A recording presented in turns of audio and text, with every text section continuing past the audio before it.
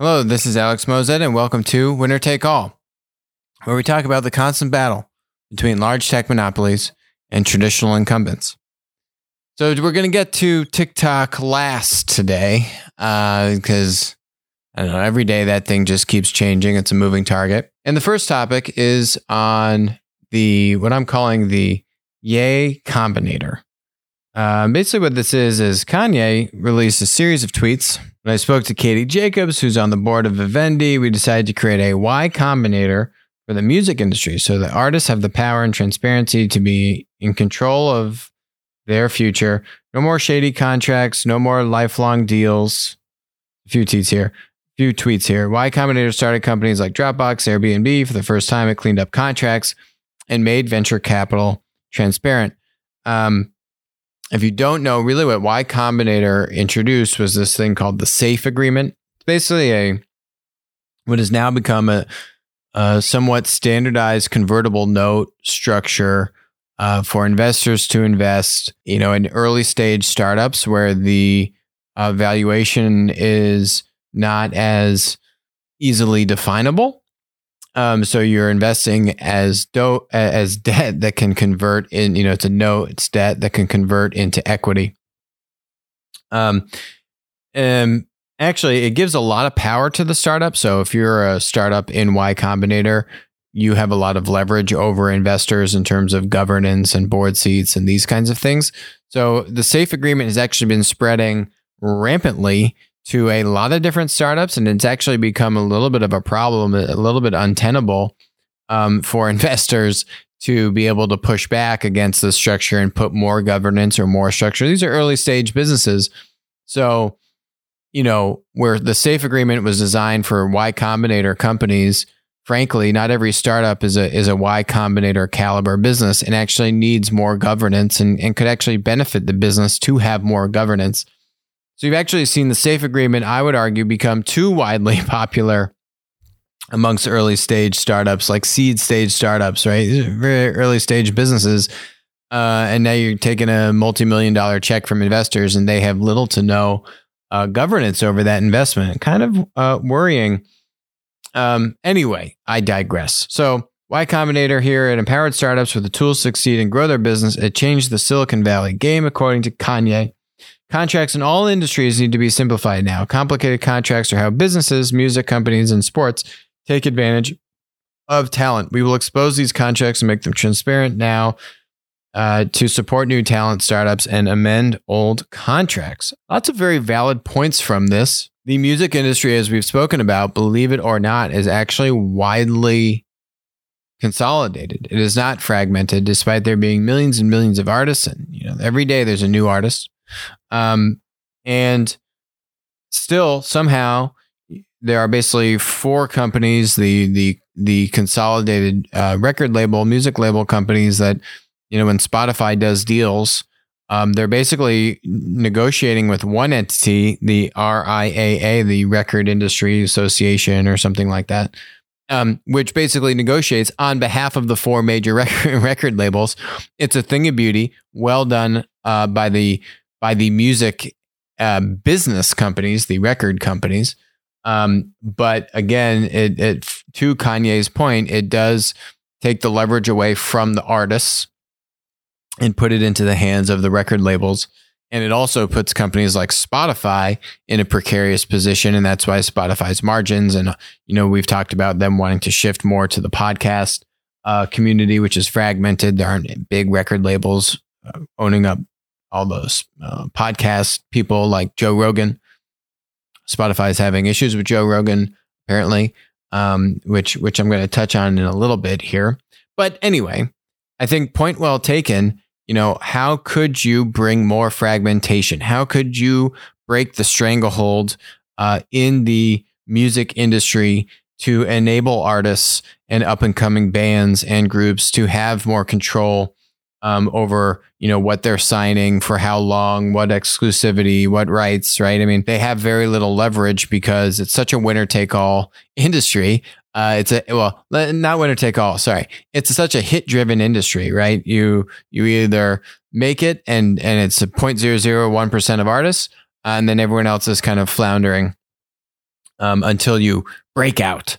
That it is that these artists, just don't have much capital or leverage with your typical record label. So a lot of the power is in their hands. So be curious to see how an accelerator model could help take, the cream of the crop of up and coming artists and maybe change that. We'll see, but I'd be curious to see if Kanye can get a traction here. If he's got to stick with it though, but could be something there. So next topic is, so I had Benedict Evans on the show last week. It was a great interview with Benedict. Guy is brilliant, extremely sharp. We talked about a whole slew of topics from of course, TikTok and ARM deal to Netflix, our favorite Netflix. We see eye to eye a lot on many topics, Netflix included. The state of media, protectionism, regulation, just geopolitical and tech and just all these kinds of things. And so there's one part of it where we were talking about the role of tech protectionism, and particularly as it comes to TikTok ban and these kinds of things. And I didn't want to push too much further, but this was one part of that interview which stuck with me, which I wanted to revisit. Isn't that basically what's happened to U.S. companies wanting to operate in China for the past 20, 30 years? Well, no, it's happened to a tiny subset of U.S. companies in China. You could name them on the fingers of one hand. I mean tech companies, or tech companies. Larger software companies. I think you could name like maybe 3 or maybe 4 U.S. companies that can't operate in China on that basis. So, and either way, I don't think there's an old line about protectionism that just because somebody else puts a box in their harbor, that doesn't mean that you should put a box in yours. Clearly there's a bargaining position in there, but you're not going to bargain China into turning off censorship of the internet. So that's not a totally productive position. It did strike me, as I'm sure for other people that were listening, you say, 3 or 4 tech companies. Is it really 3 or 4 tech companies that have been banned from working in China? Is that real? So I decided to look into this, right? So here are all the great major U.S. tech companies blocked by China's Great Firewall. Here's my list. Okay, Facebook, Google, Twitter, Snapchat. That's 4. Now we're at 5. Reddit, Tumblr, Pinterest, 8, Slack, 9, Twitch, 10, Discord, 11, Dropbox, 12, Quora, 13, Medium, 14, Wikipedia, 15. Not surprised on that one. Vimeo, 16, Flickr, 17. Flickr, is that still around? SoundCloud, 18, DuckDuckGo, 19 now, Dailymotion. I think this is a video sharing site. Yeah. 20. That's 20. I got another list here. Top 100 plus websites blocked in China. And this one does a nice job. It buckets them into social websites and apps. So you can see, some of the ones that I was just listening. Any content any social network, right? Any social network where people are just going to communicate freely and communicate with each other and share ideas openly, or somewhat openly these days. Bam. Okay, those are definitely not allowed.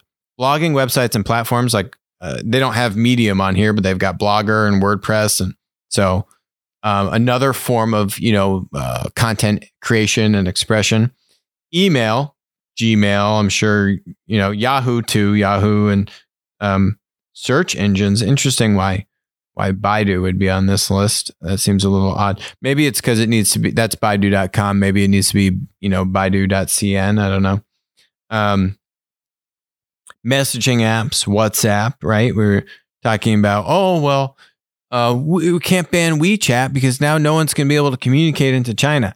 This is the reason why no one is able to communicate into China. It's because China bans all of the messaging apps. It's not because the United States and India are looking at banning WeChat.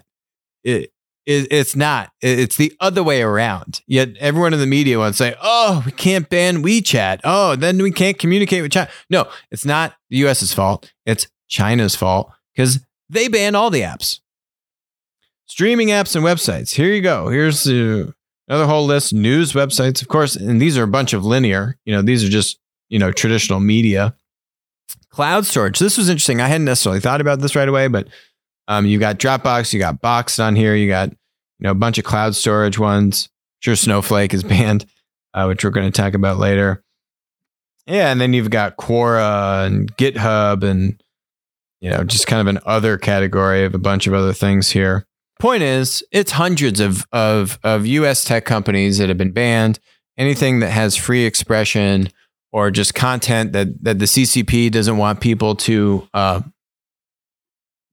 digest, it gets banned. It's very counter to this notion that it's just a handful of US tech companies. No, US tech companies and probably, and not just US, but just many international or just foreign tech companies are just wholesale banned from operating in China. Now you've got the list to prove it.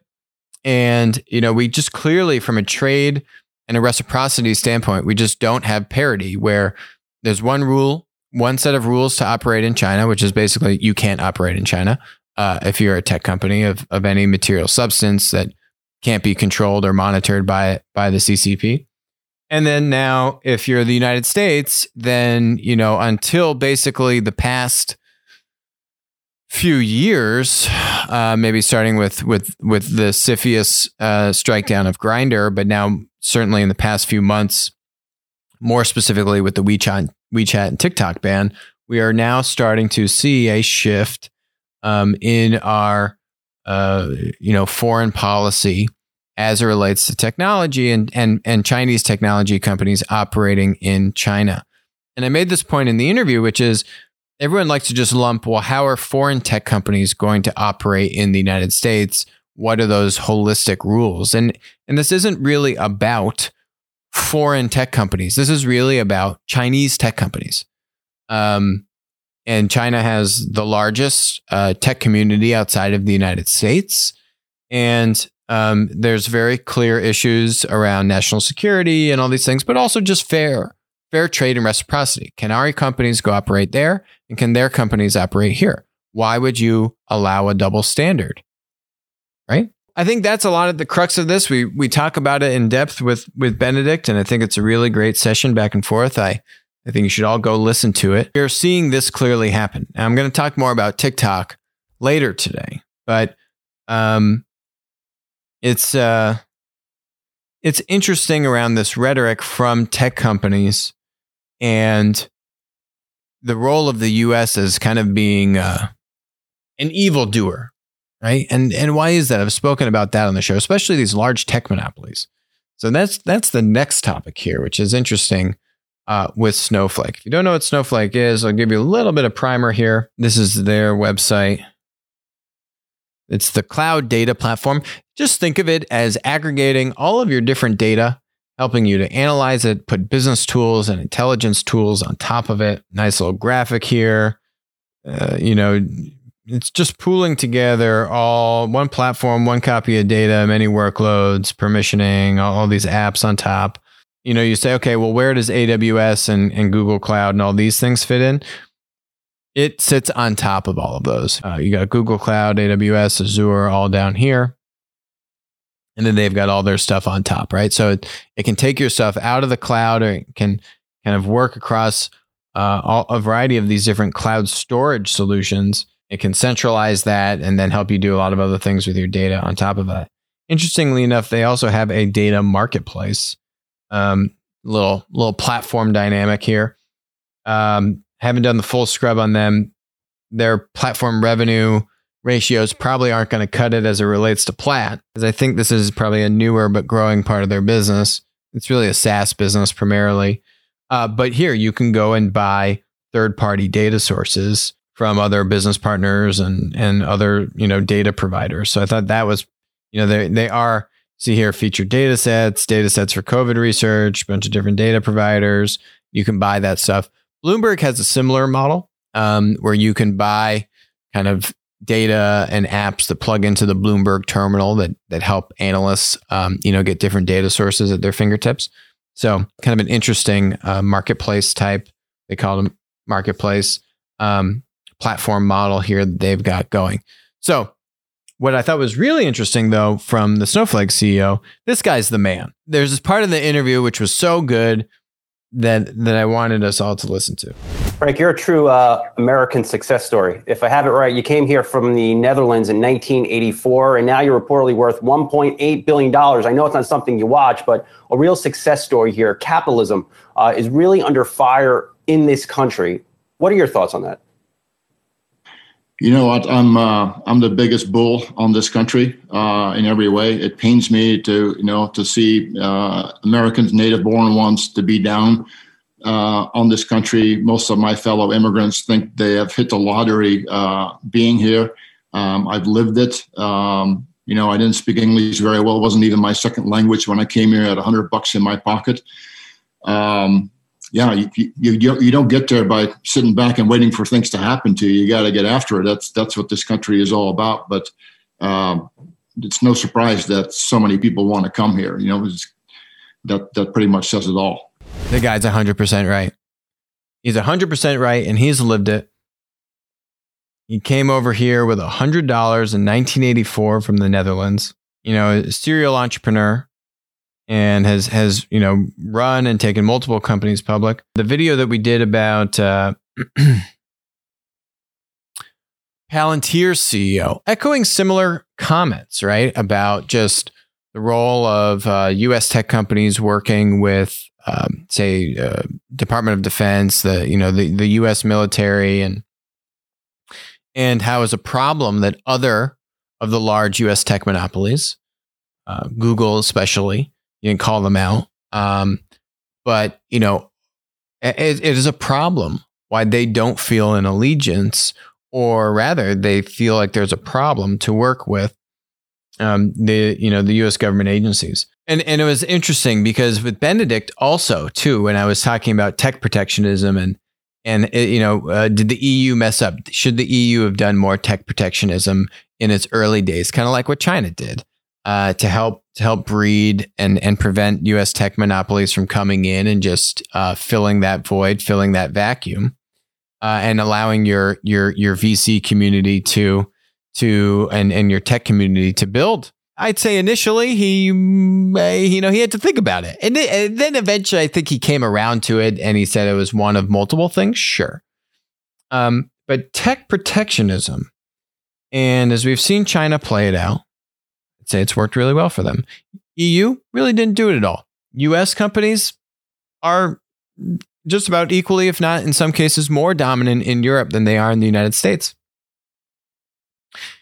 And, you think about this stuff with TikTok, which we're going to get into. Trust me, we're going to get into the TikTok stuff.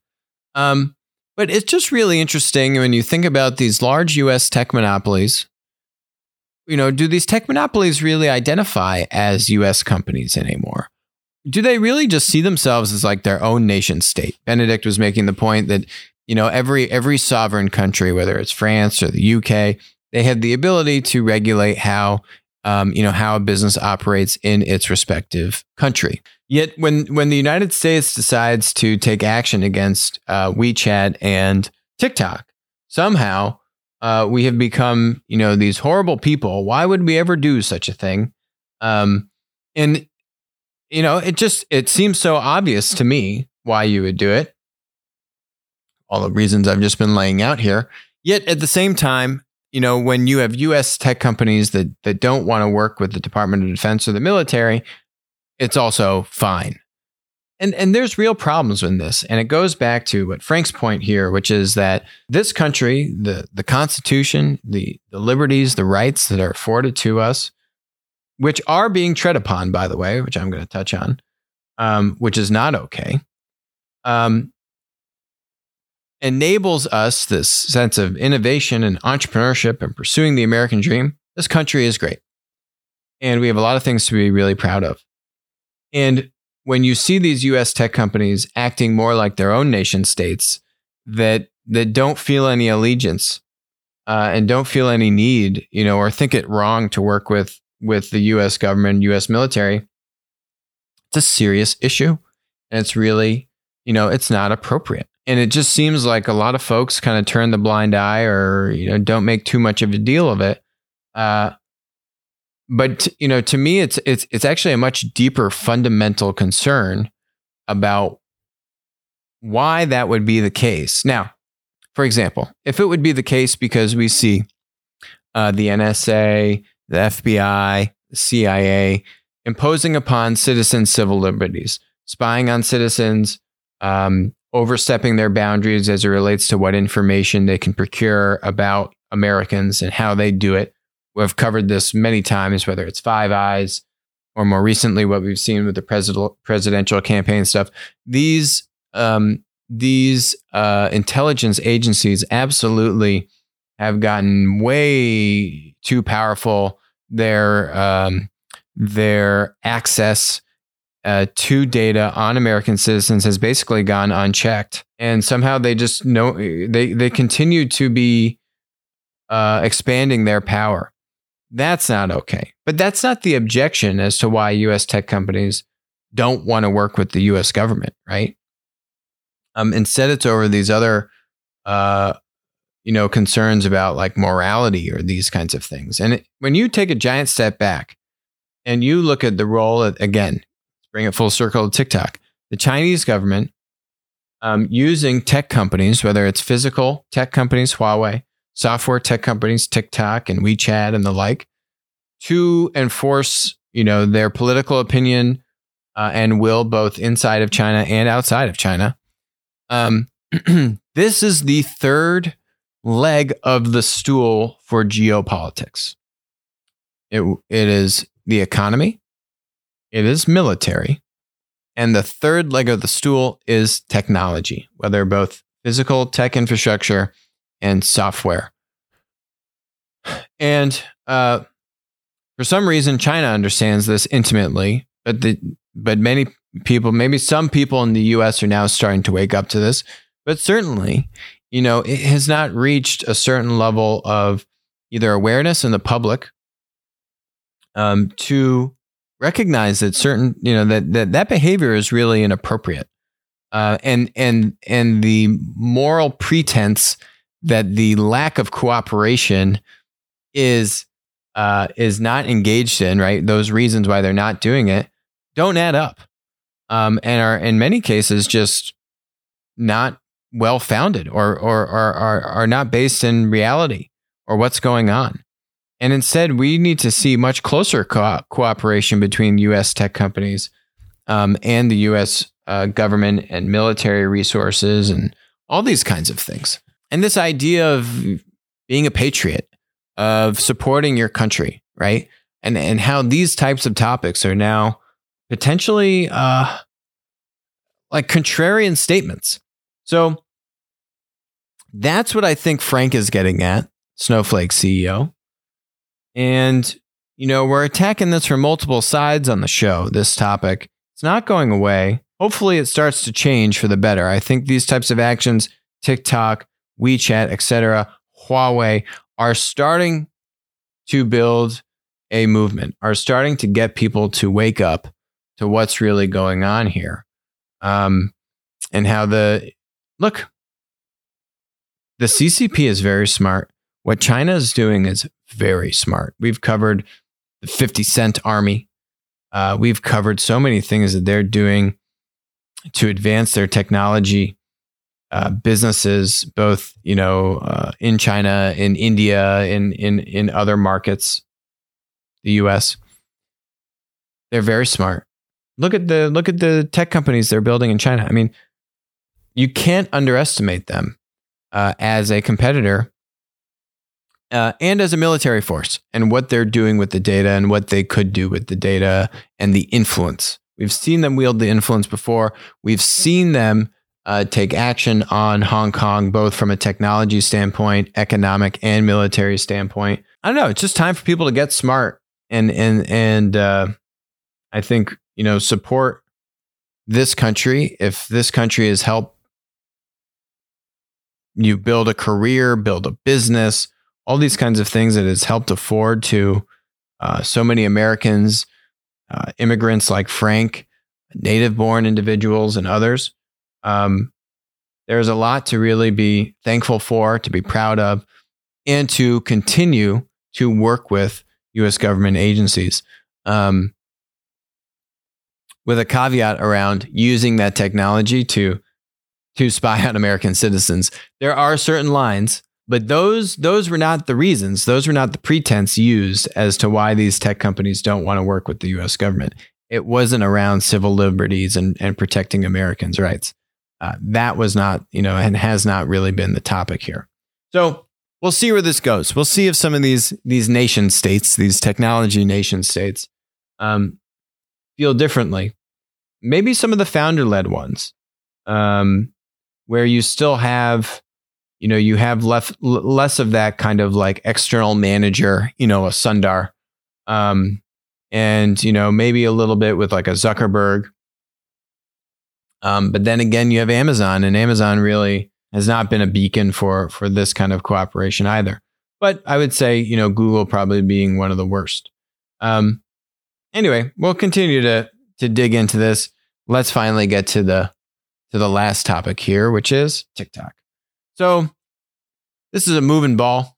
The TikTok stuff has been all over the place. The recent deal, I'm sure everyone is familiar with, is Oracle takes 12.5%, Walmart takes 7.5%, 20%.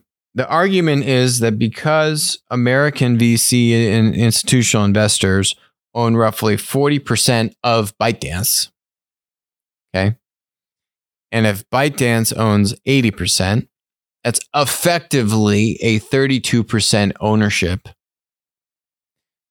in TikTok. Following me? Right? So 32% plus the 20 says, oh, well, look, TikTok is majority controlled by Americans.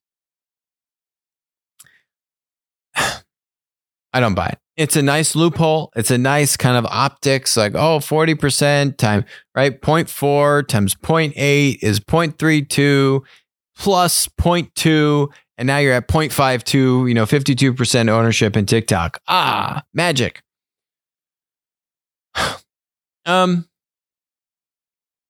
So it's a nice loophole. I think, the problem with analyzing the TikTok situation is there really isn't a lot of information out there. You're kind of just getting your information through leaked reports that many of times are not true. So here's what we do know. We do know those numbers. That's the proposal. We do know that they're proposing a 5-person board, Walmart being one of the board members, and Zhang, the CEO of ByteDance, has 1 board seat. The other 4 board seats are from, either Americans or American businesses that are filling those 4 out of 5 board seats. Okay, that is some good level of governance, right? They're saying they want an IPO, which means that there would be presumably more ownership, but that could be any public individual. We also know the Chinese government has restricted the export of AI and certain IP out of China. So I have 2 big questions here. And a lot of this comes back to the national security concern. One is TikTok, if TikTok is spun out, are they now licensing this IP, this AI from ByteDance? It seems like that's the situation. So if TikTok is licensing this IP from ByteDance, so now TikTok US doesn't have access to the source code, right? Because they're licensing it. Why would you show your licensee the source code for the thing they're licensing? The answer is you wouldn't. You would give them, a program, an executable program, a file that is going to be analyzing the data now stored in Oracle servers in the United States. And then, but this program, think about the recommendation engine, right? What goes onto my newsfeed? That program is going to be coming from source code in China, given, let's call it an executable file, given to TikTok in the United States. It's going to be running on Oracle servers, analyzing the data in Oracle servers, and then spitting back, recommendations to American users. Anyone else think that could be a problem? I do. That's point one. How do you really know what's in the black box of the recommendation engine, let's call it? The answer is you don't. Is this thing going to be sending stuff back to China? Do you know that? Can you shut it down? They got back doors there. You don't know because it's a black box. And you'll never know because you're licensing it from China. You can't go through the source code. You can't do the kind of audits that you want to do. So, yeah, you're kind of stuck there. That's point one. Point two is, in the press release, they're saying that they're going to create 25,000 jobs in the United States. And I think that plan needs to be a lot tighter, right? Over how many years? What's the transition plan? Are there still going to be Chinese employees, engineers, namely, product people, namely, working in China? What is the timeline and the plan to transition over the servers, the data, the engineering team, the product team, right? And is that going to be fully out of China? Is that going to be, a mix over year 1 and 2, and then year 3, it's gone? These have been my problems from the get-go with this deal. You know, we can rewind the clock and the tape on this, that I've just shuddered at the thought of this deal. Actually went on Fox News, Fox Business, and said the same thing on Maria Bartiromo's show. This deal just gives me the jitters.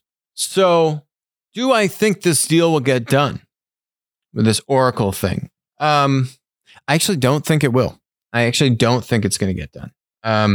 I've been skeptical on a deal working out for TikTok for, I don't know, since day one. The media has misreported on this every step of the way. On September 15th, Jim Cramer came out and said that this is a done deal, approved. Now we heard more recently from the president that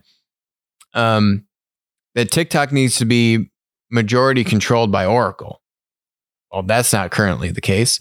And we're waiting on China to approve this deal. The timeline has been extended another week. I just don't see a way to satisfy the concerns around national security, around data, privacy, these kinds of things, and American ownership.